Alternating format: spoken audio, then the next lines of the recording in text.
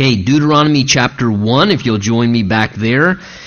This evening, we began last week this new study through the book of Deuteronomy and spoke about how really what this is a series or collection of a few sermons, really extended sermons, that Moses delivered on the edge of the Promised Land about a month or so chronologically before he departs, dies and goes to be with the Lord, and before Joshua then takes over the leadership of the children of Israel and actually leads them then into this promised land of Canaan that they have been waiting for some 40 years' time to ultimately enter into. And it's almost as if now Moses kind of in the book of Deuteronomy gives his farewell speech. He almost sort of, again, is rehearsing a lot of the things that we've already studied in the law and the things that have transpired in Exodus, Leviticus, Deuteronomy, and again, not just verbatim recitation of the exact same things, but sharing those things, rehearsing them now for the younger generation that is now going to go into the land. Remember, the older generation died off in the 40-year wilderness wandering, and so some of the things were told to them secondhand. They didn't experience some of those things to the exact direct extent that their parents did. So Moses wants to make sure this younger generation is equipped and that they're ready to take on and experience the full plan of God for them. So he's rehearsing these things now together, coupled with encouragements and warnings to them that they would experience God's best. And really the theme, as we said, is just the theme of obedience, that Moses is trying to drive home to them. Listen, if you obey the Lord, you're going to reap good fruit, you're going to experience God's best and God's blessing. And if you choose to disobey the Lord, then in a sense, you're going to bring a curse upon your own life. You're going to bring miserable experiences and bad fruit, and you're going to reap some of the things even that your parents did as a result of their own decisions. So he's kind of gathered them together and he's just rehearsing these things once again. So let's go over this one more time. I want to make sure you got these things so that you're adequately prepared as you take possession of the land. And he realizes that he won't be with them anymore. So he's pouring into them one last time. And I think it's a great reminder because, if you find yourself anywhere near the season of life where Moses is, at that latter end of your life, or maybe when you can just at a certain stage of life start to look at it and say, there's actually more now behind me than there probably is left in front of me. And you know what that means for you, depending upon how much faith you have, of your expectancy, of how long you're going to be around, where you realize there kind of comes that stage of life where you realize, there are probably a lot less years left in front of me than there already are behind me that are already gone and done.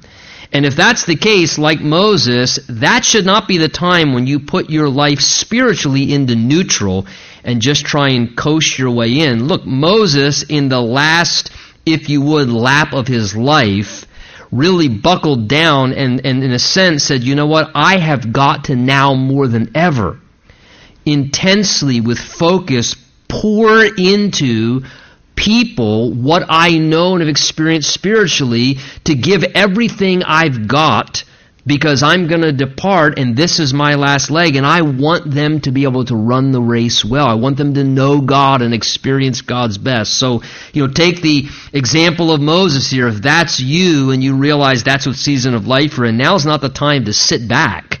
Now is the time to start pouring in, to invest everything that you can spiritually into your children, your grandchildren, to the younger generation, to those around you, as Moses here now shares these series of sermons. And we left off in chapter 1 sort of right in the middle of this first sermon, where Moses had been speaking to them, rehearsing their history of their experiences in the time of old, and talking particularly in the verses we left off at in regards to how when God told them to go into the promised land the first time, that prior generation, how that instead of going into the land, they sent the spies who came back, and 10 of them had a very negative, doubtful report.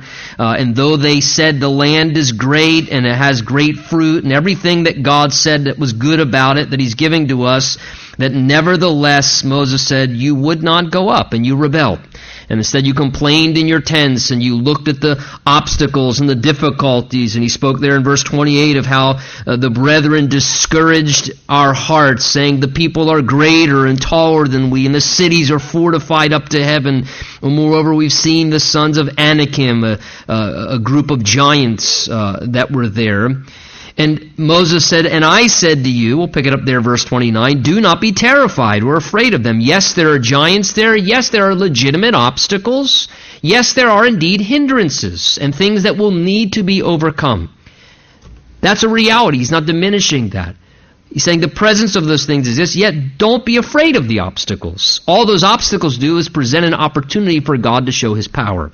They just present an opportunity for God to demonstrate that He can give His victory as He assists. That's what He says there in verse 30 and 31. He says, the Lord your God, notice, who goes before you. So God doesn't tell you to go into something and say, all right, go give it a shot and I'll wait here for you, nice and safe under cover, and let me know how you make out with that. God doesn't work that way. When God sends us forth to do something, not only has He gone before us to search out, we're going to see, but the Lord says, look, if we're going to do this, all I'm asking is you get behind me. You know, it's almost like it's football season now, and if you've got some of those really huge linemen, that's the smart thing that the running back does with their linemen. The idea, if you got a really huge center and a couple of good offensive lines, look, just get behind me and just let me bulldoze over everybody in front of you, and I'll make a path for you. And in a sense, the Lord says, look, this is what we're doing. We're going to go this direction. Yeah, there are obstacles. I know there are things that are intimidating, but you just get behind me. I'm going to go before you. You just get behind me, and I'm going to pave the way in front of you. He says there, verse 30, look at it. He says, He will fight for you. How am I going to win this? I'm going to get defeated. This situation is going to defeat me. I know I'm going to lose. Well, listen, with God, one person is a majority. And God says, look, you don't have to lose.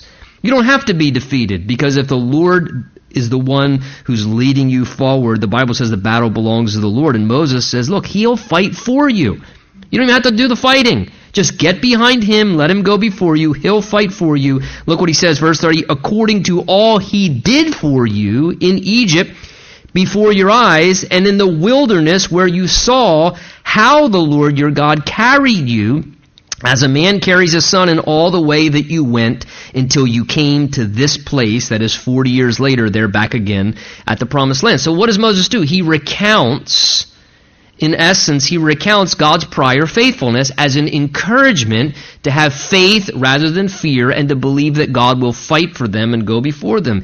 He says the Lord will fight for you as or according to all He already did, past tense, for you in Egypt.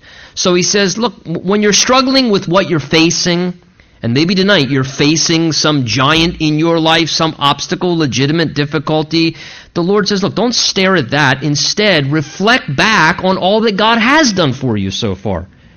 Just pause and reflect. Wow, yeah, that's right. God did that, and He also did that, and He's done this, and He's done that. And somehow as we do that, that tends to just stir our hearts with faith, because we realize this, and this is what a lot of these chapters ahead are about, 2 and 3, God's got a really good track record.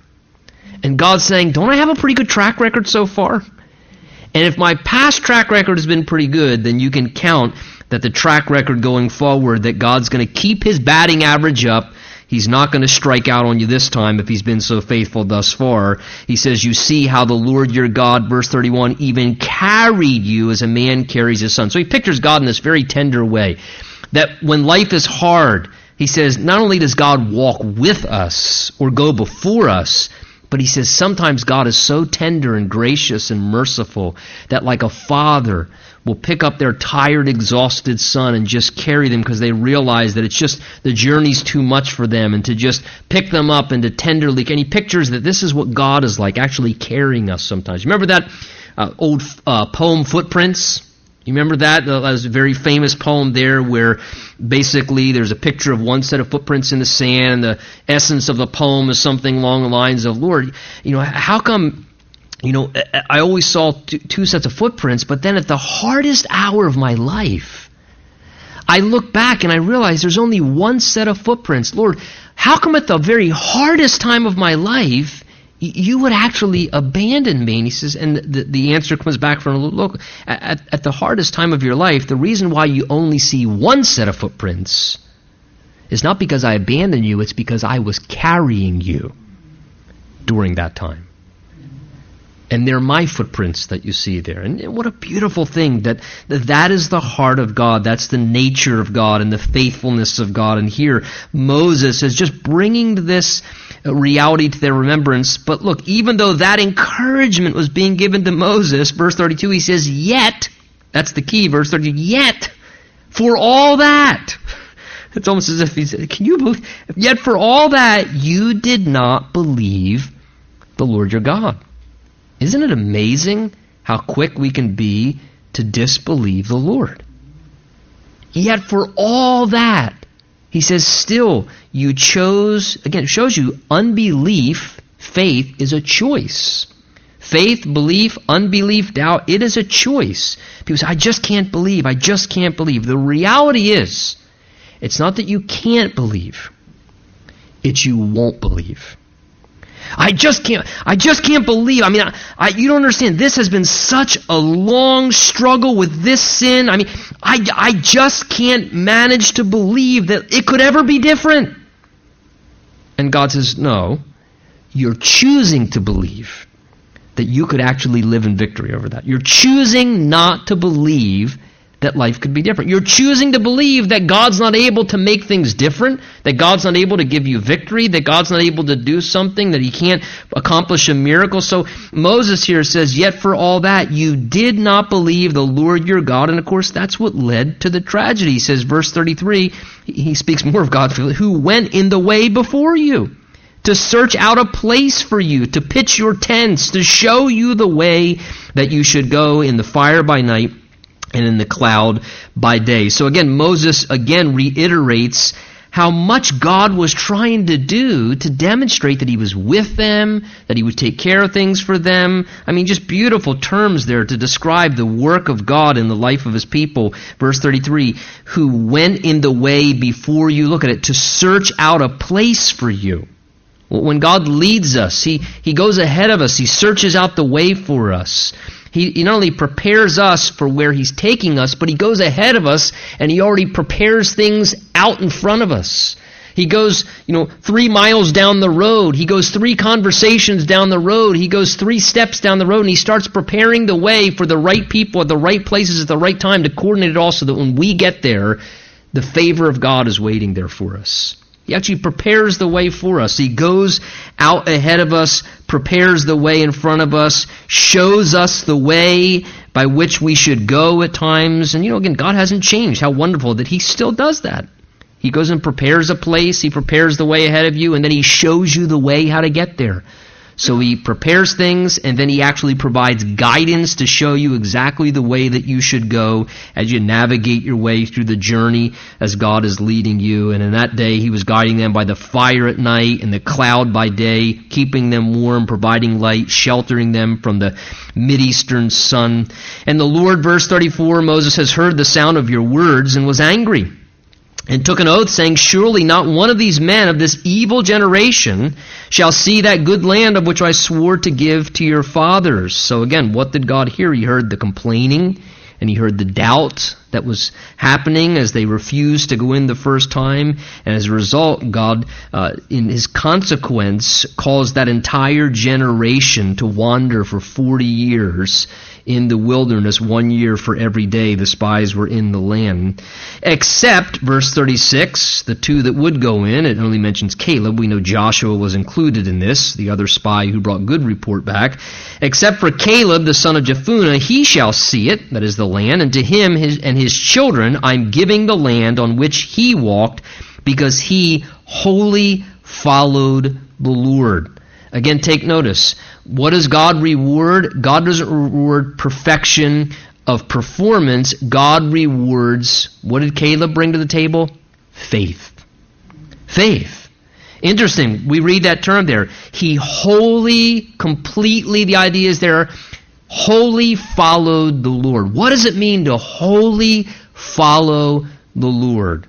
Does it mean I have to be absolutely perfect, never make a mistake, never slip up one time, never err? No. To wholly follow the Lord is to wholeheartedly put your confidence in the Lord, to believe with all of your heart. And here's what Caleb believed. In essence, if you think about it, Caleb believed what God could do. That's what Caleb and Joshua believed. That's how they wholly followed the Lord. They, unlike the others, they believed that God could do what he said he could do. God was saying, it's your land, I'm giving it to you. But what about the giants? I'll take care of the giants. It's your land. And Caleb and Joshua believed God will do it. They simply had faith that God would keep his word and that God was able to do what God said he was able to do. And boy, for our lives, what does it mean? Man, that sounds like, well, I want to wholly follow the Lord. You don't wholly follow the Lord? Believe. Believe that God is able to do what he says he's able to do. Take God at his word. When God's word says something, believe it.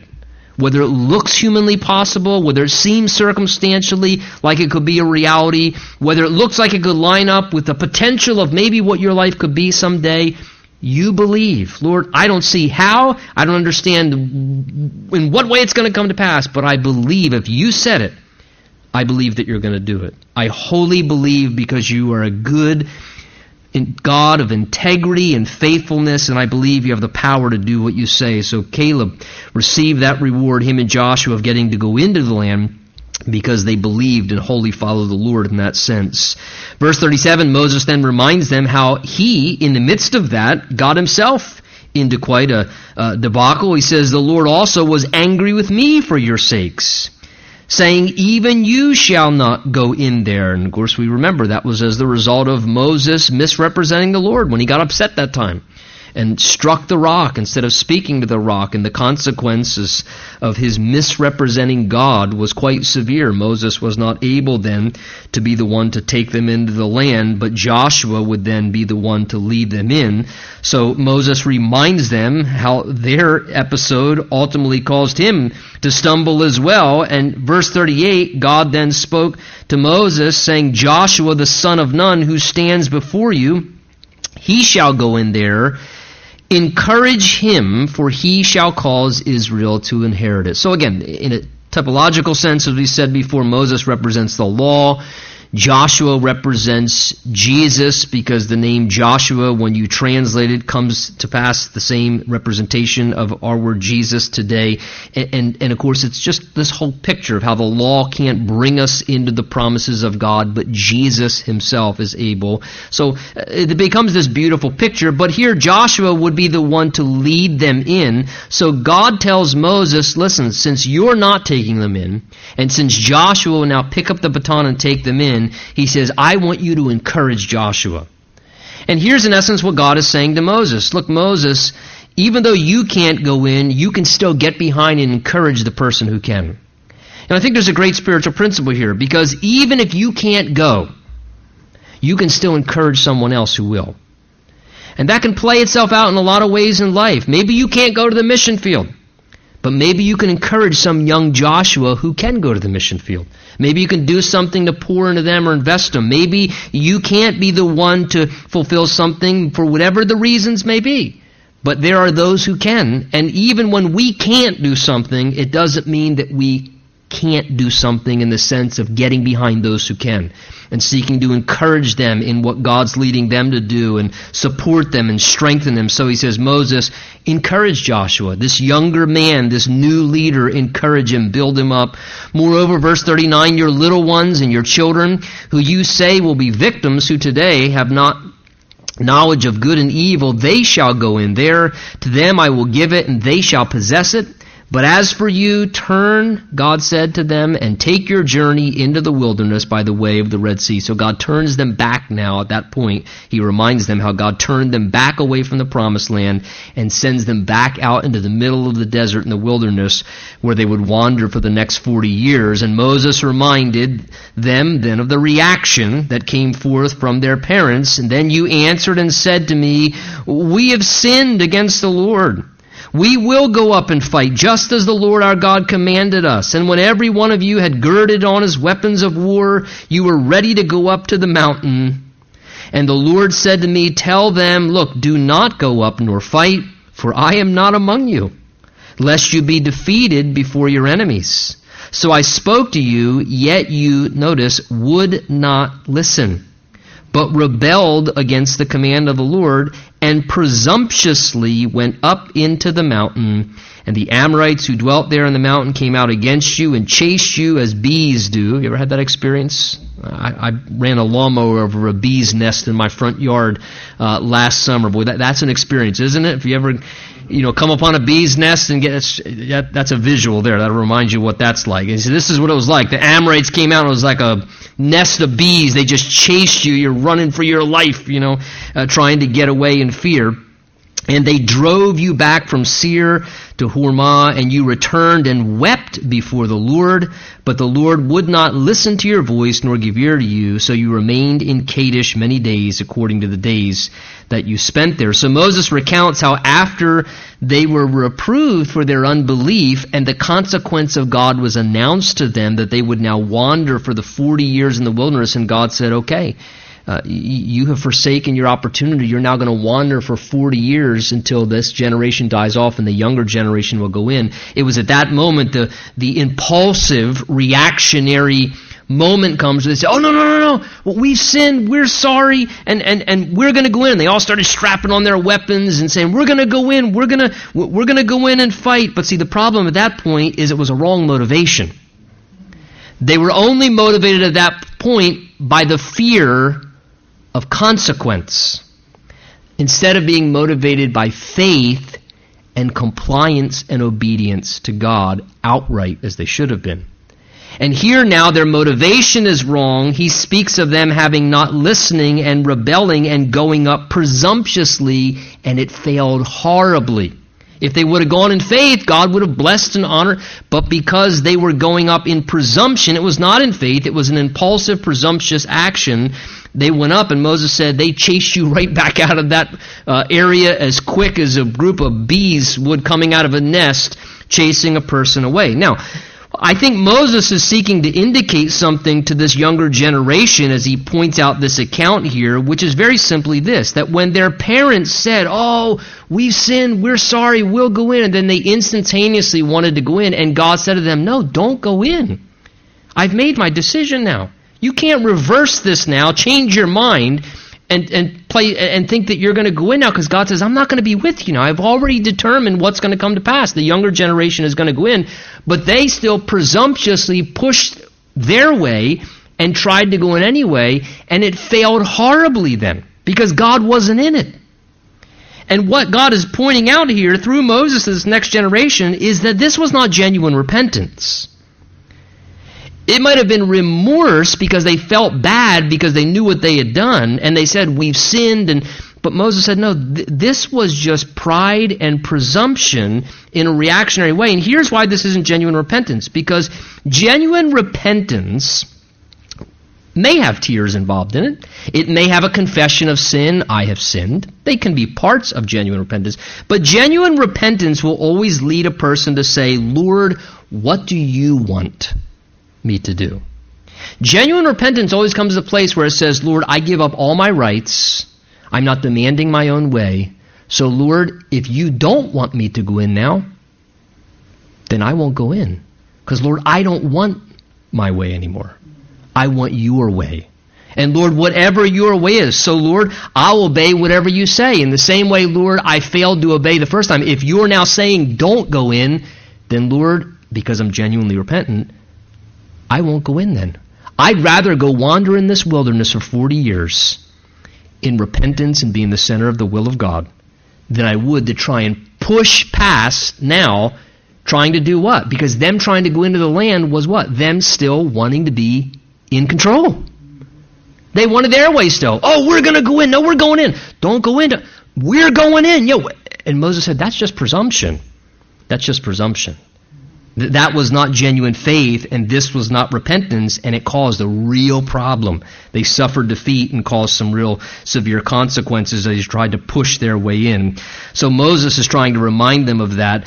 Verse 1 of chapter 2 now begins to continue with the historical events. It says, "And then we turned and journeyed into the wilderness." So, and again, it's been quite a discouraging turn as they turn now back out into the wilderness for the next 40 years. "On the way of the Red Sea, as the Lord spoke to me, and we skirted Mount Seir for many days." That's a polite way of saying 38 more years. Many days. It was many days, all right. It was a 38-year funeral procession as they literally walked as people died off over the next 30 years, wandering out into the wilderness that they could have avoided. "And the Lord spoke to me." The idea is at the end of that 38-year period, the culmination of the 40 years, the Lord then spoke to Moses, saying, verse 3, "You have skirted this mountain long enough, turn northward."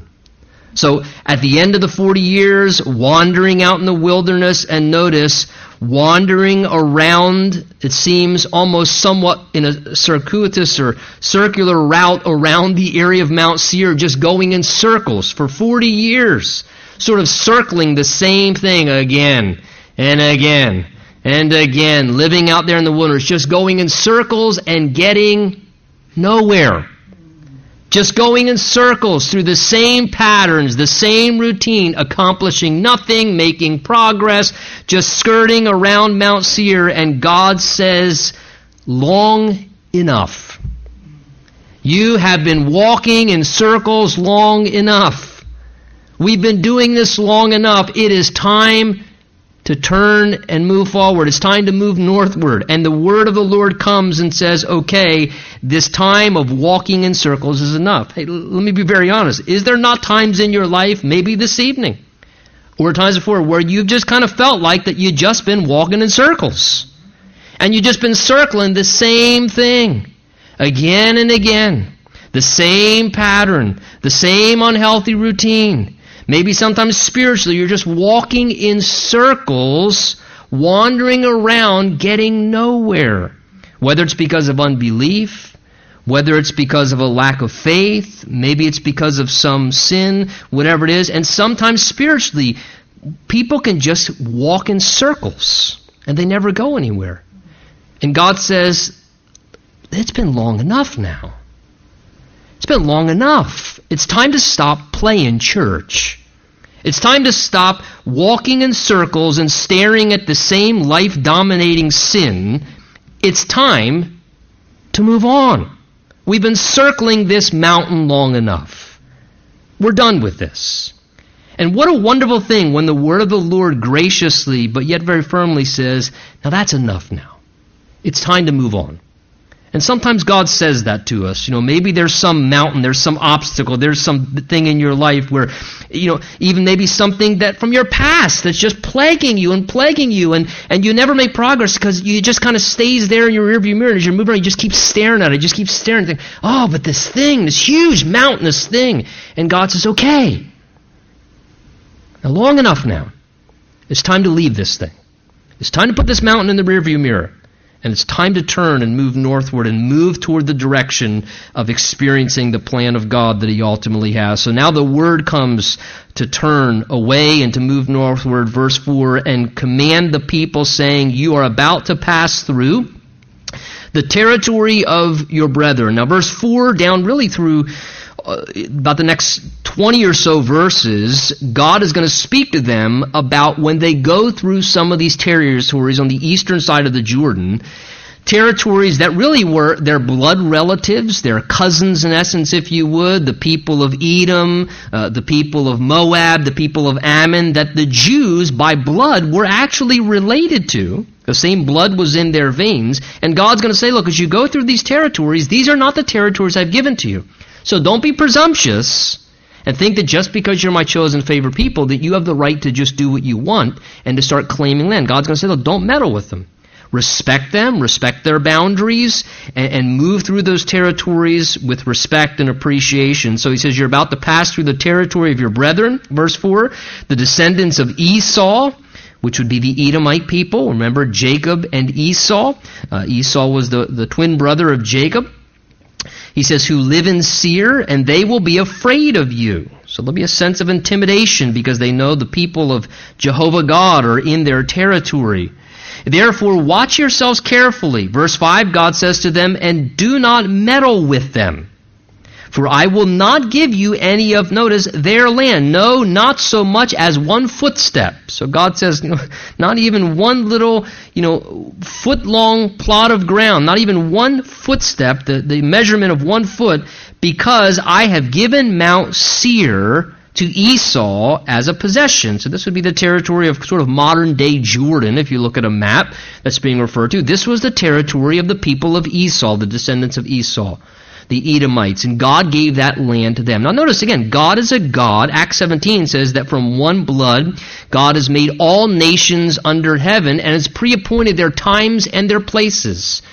So God pre-appoints when people will live generationally. God pre-appoints where every blood and tribe and every nation will live on this planet geographically. And I want you to take notice of this. Not only does God give the nation of Israel the land of Canaan, and people say we're so dogmatic about that, but look, God also, this wasn't a new thing. God gave this land to the descendants of Esau, and God told his chosen people, the Jews, look, I'm giving you this land, but don't go marching in there thinking that you can just grab and take whatever you want in some power struggle. He says, I've given that land to the descendants of Esau. God cares about all people. God cares about all nations, and here God says, don't touch their land. That land, which is the area of Mount Seir, it belongs to Esau. I've given it to him as his possession. So God's word there, verse 5, don't meddle with them. Don't meddle with them. Don't go looking for trouble, God says. Don't go picking fights if you don't need to get in fights. And I think there's just a good reminder. Sometimes that's a word of the Lord to remind us when we move through certain territories and different situations, when we're in somebody else's territory. And God says, look, okay, you may brush by their territory or move through their territory or be exposed to things that are part of the territory of their life, but it doesn't mean that you need to meddle. And sometimes we need to remember that. Look, sometimes fights and conflicts and experiences are going to come our way, but there's never good reason to meddle unnecessarily in other people's business and territory. There's enough to keep us busy with our own land, maintaining our own grounds, if you get what I'm saying. So God says, don't meddle, just move through the land. Verse 6, he says, you shall buy food from them with money that you may eat, and you shall also buy water from them with money that you may drink. So God said, be fair and equitable. If you take any food or any water, be gracious, purchase it, pay for it. Don't just take it greedily or selfishly for yourself. It's going to cause anger, conflict among them, which is interesting. You're beginning to see now this transition where, again, notice, buy the food, buy the water, which goes to show they didn't always live their entire existence getting miracle manna from heaven. Again, what's God doing? He's helping them to grow up now. Things are beginning to change now. They're working. They're experiencing provision in different ways. They're doing things, buying, selling, trading, doing things to provide for themselves, to buy the food they need, to buy the water they need. So again, God wants to grow us. Yes, is there times God brings manna from heaven? Absolutely. But as we mature and grow, God also says, look, there are times where I also want you to begin to participate in the process. So they're now beginning to participate where they're actually purchasing and paying for some of these things, which means they were doing productive things. They weren't just standing around going, God, we're hungry. Just feed us like a little birdie all the time. Where's the miracle? God, we're waiting here for the miracle.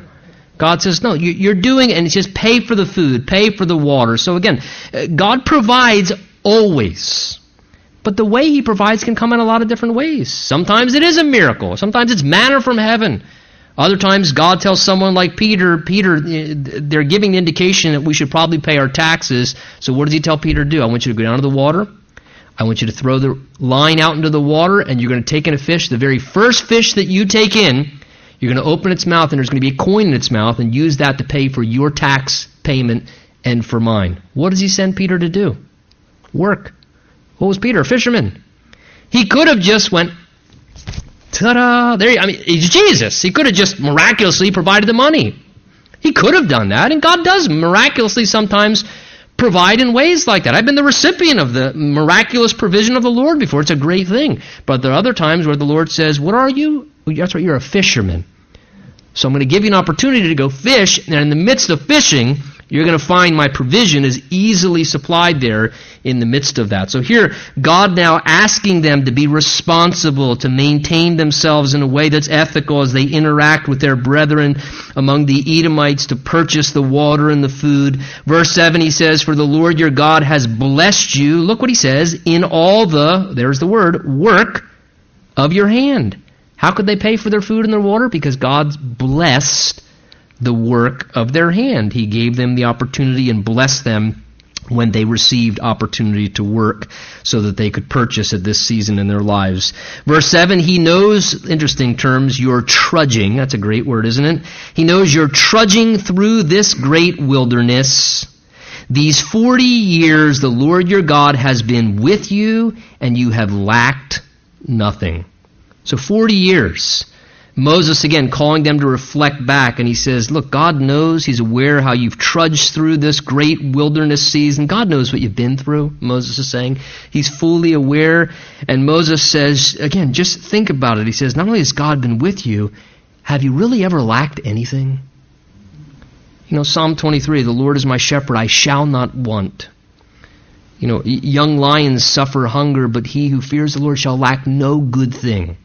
Is it not true, if we were all to just be legitimately honest, though we can complain and have our bouts of ingratitude and we go through some tough times here and there, but the bottom line is, if we were to be honest like humble children, is it not true that despite the wilderness we may walk through sometimes, that we honestly have never lacked anything?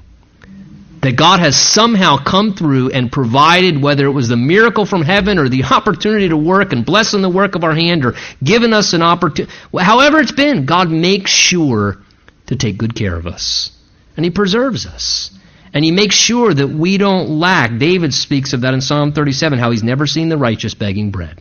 God takes good care of his kids.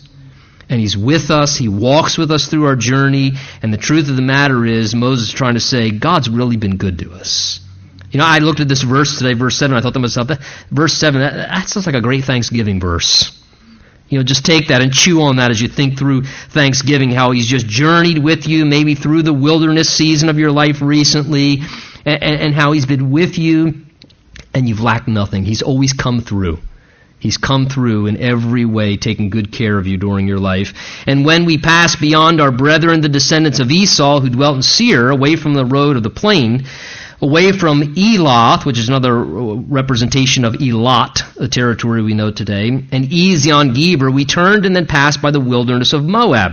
And then the Lord said to me, much like with the people of Edom, do not harass Moab, another blood relative of the Jews, nor contend with them in battle. Again, don't pick fights with them, be peacemakers. For I will not give you any of their land as a possession, God says, because I have given Ar to the descendants of Lot as a possession. Then the Emim had dwelt there in the times past, a people great and numerous and tall as the Anakim. Again, a descendants of some giant-like people. They also were regarded as giants like Anakim, but the Moabites call them Emim. The Horites formerly dwelt in Seir, but the descendants of Esau, notice, they dispossessed them, they drove them out, though they were giant-like people, and destroyed them from before them and dwelt in their place, just as Israel did in the land of their possession, which the Lord your God gave them. So we get a little parenthetical statement there between verse 10 and 12. In essence, what Moses is reminding them is how God helped even people like Moab and the people of Esau to drive out giants from territories in their past and to dispossess and take over their land. And I think what Moses is trying to say is, look, if God drove out giants for the Moabites, do you really think he's not going to drive out giants for his own chosen people? If God's done that for people who don't necessarily worship him and acknowledge him, and the truth of the matter is God's really kind and takes good care of people even who don't serve him. I know he did that for me and he did that for you for a lot of years. He was being really kind and taking good care of you, and you were evil and unthankful and had no relationship, and God was being really nice to you. God's really a gracious, kind God even to people who don't follow him, and God's saying, look, if I drove out giants for these people, do you think for my own precious children I won't drive out the giants in front of you? That I won't do what's necessary to make sure that you experience my plan? Verse 13, now rise, cross over the valley of Zered. So we crossed over the valley of Zered, and the time we took to come from Kadesh Barnea until we crossed over the valley of Zered was 38 years, until all that generation of men of war was consumed from the midst of the camp, just as the Lord had sworn to them. For indeed the hand of the Lord was against them, to destroy them from the midst of the camp until they were consumed. And so it was, when all the men of war had finally perished from among the people, that the Lord spoke to me, saying, verse 18, this day you are to cross over at Ar, the boundary of Moab, and when you come near the people of Ammon, again, another descendant, blood relative, God once again says, don't harass them. Again, or meddle with them. Almost as if God knows that we need to hear that periodically. Don't harass people. Don't meddle with people. For I will not give you any of the land of the people of Ammon as a possession, because I've given that land, again notice, to the descendants of Lot. And that also was regarded as a land of giants. Giants formerly dwelt there. But the Ammonites call them Zamzummim. That's an interesting name they gave to them. That's probably kind of what you said when you saw one of those giants, Zamzummim. Well, I'm just assuming. I'm trying to find something humorous in that. Why they call them that, I don't know. A people great and numerous and tall as the Anakim. But the Lord destroyed them before them, and they dispossessed them and dwelt in their place. Notice, verse 22, just as he had done for the descendants of Esau who dwelt in Seir when he destroyed the Horites from before them. They dispossessed them and dwelt in their place even to this day. And the Avim who dwelt in the villages as far as Gaza, the Caphtorim who came from Caphtor, destroyed them and dwelt in their place. So again, God just referring how they weren't to touch the land of Ammon, in the same way with the Moabites and the descendants of Esau. Same protocol. Don't meddle, don't harass them. This is their land. It's not the land I'm giving to you. Again, God's reminding them, take everything I give to you, but don't ever step outside of my boundaries. And I think that's a good word for us. God says, look, I've given you a lot. I've blessed you. And fully take possession of and enjoy everything I've given to you within the boundaries that I've intended for you, but don't press my boundaries. And I think for so many areas of our life, that's a good reminder. Look, we have a blessed life. If we live within the boundaries God has given to us spiritually and morally and in our lives, there's a lot to keep ourselves occupied and to be really fulfilled and satisfied.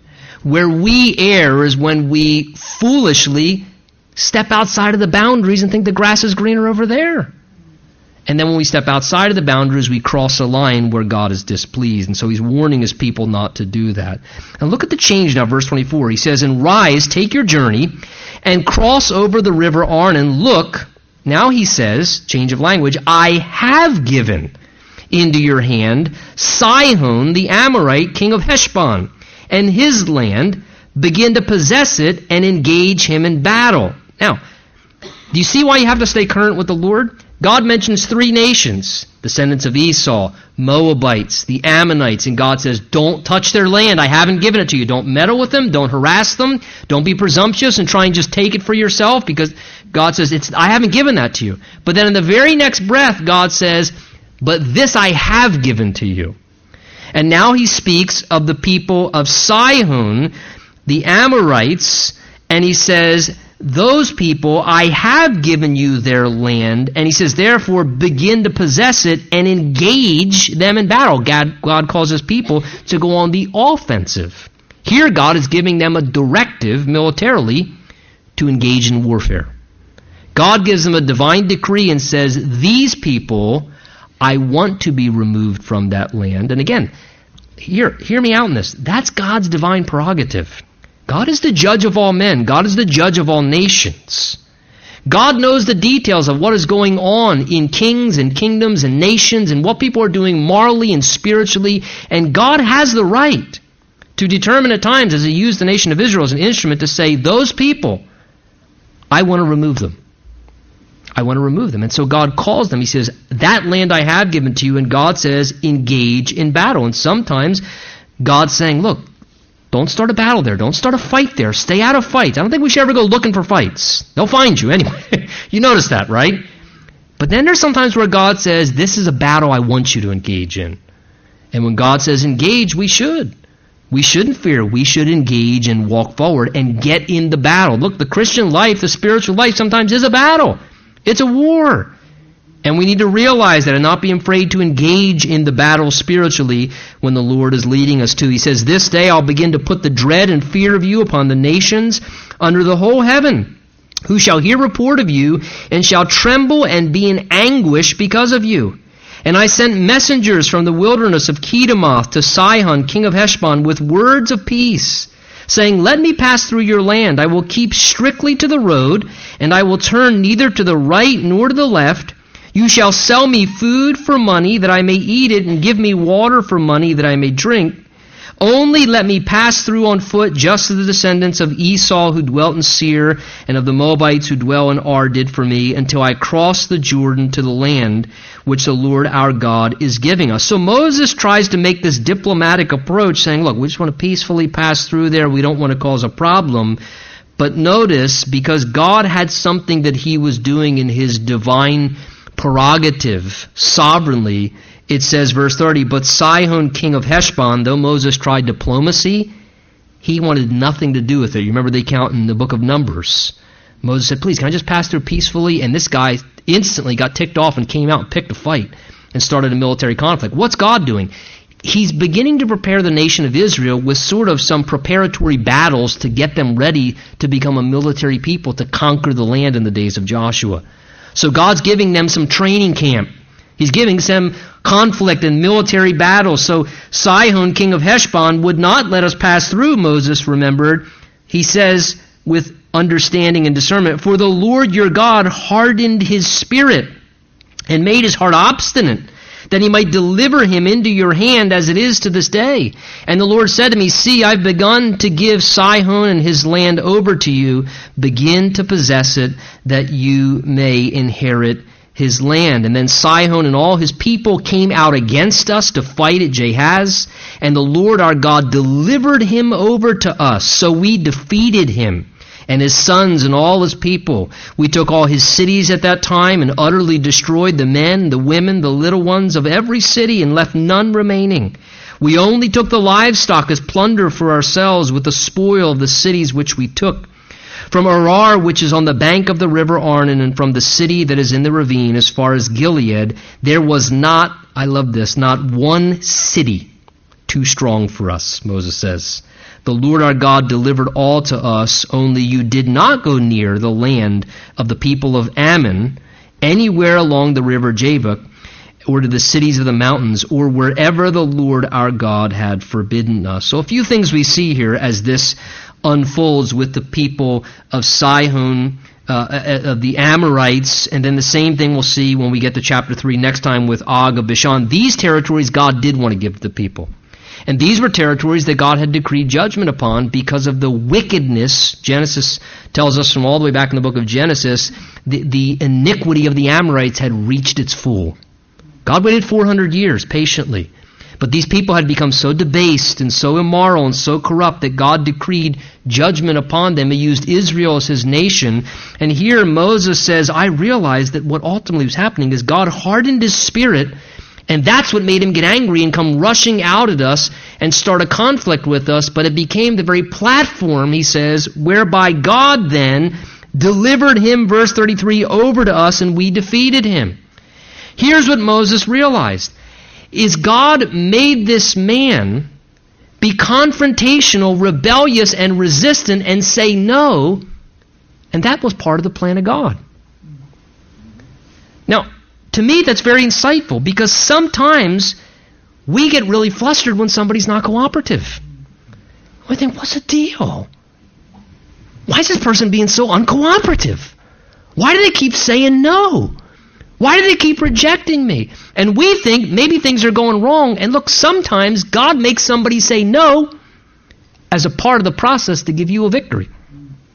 God says, yeah, I'm making them say no on purpose. I know it doesn't make sense to you. God, why are they saying no and attacking me and coming against me? And God says, I know you don't understand it, but trust me. This is part of the process for me to give you victory in the battle and ultimately give to you what I want to give to you. Don't fret over their no.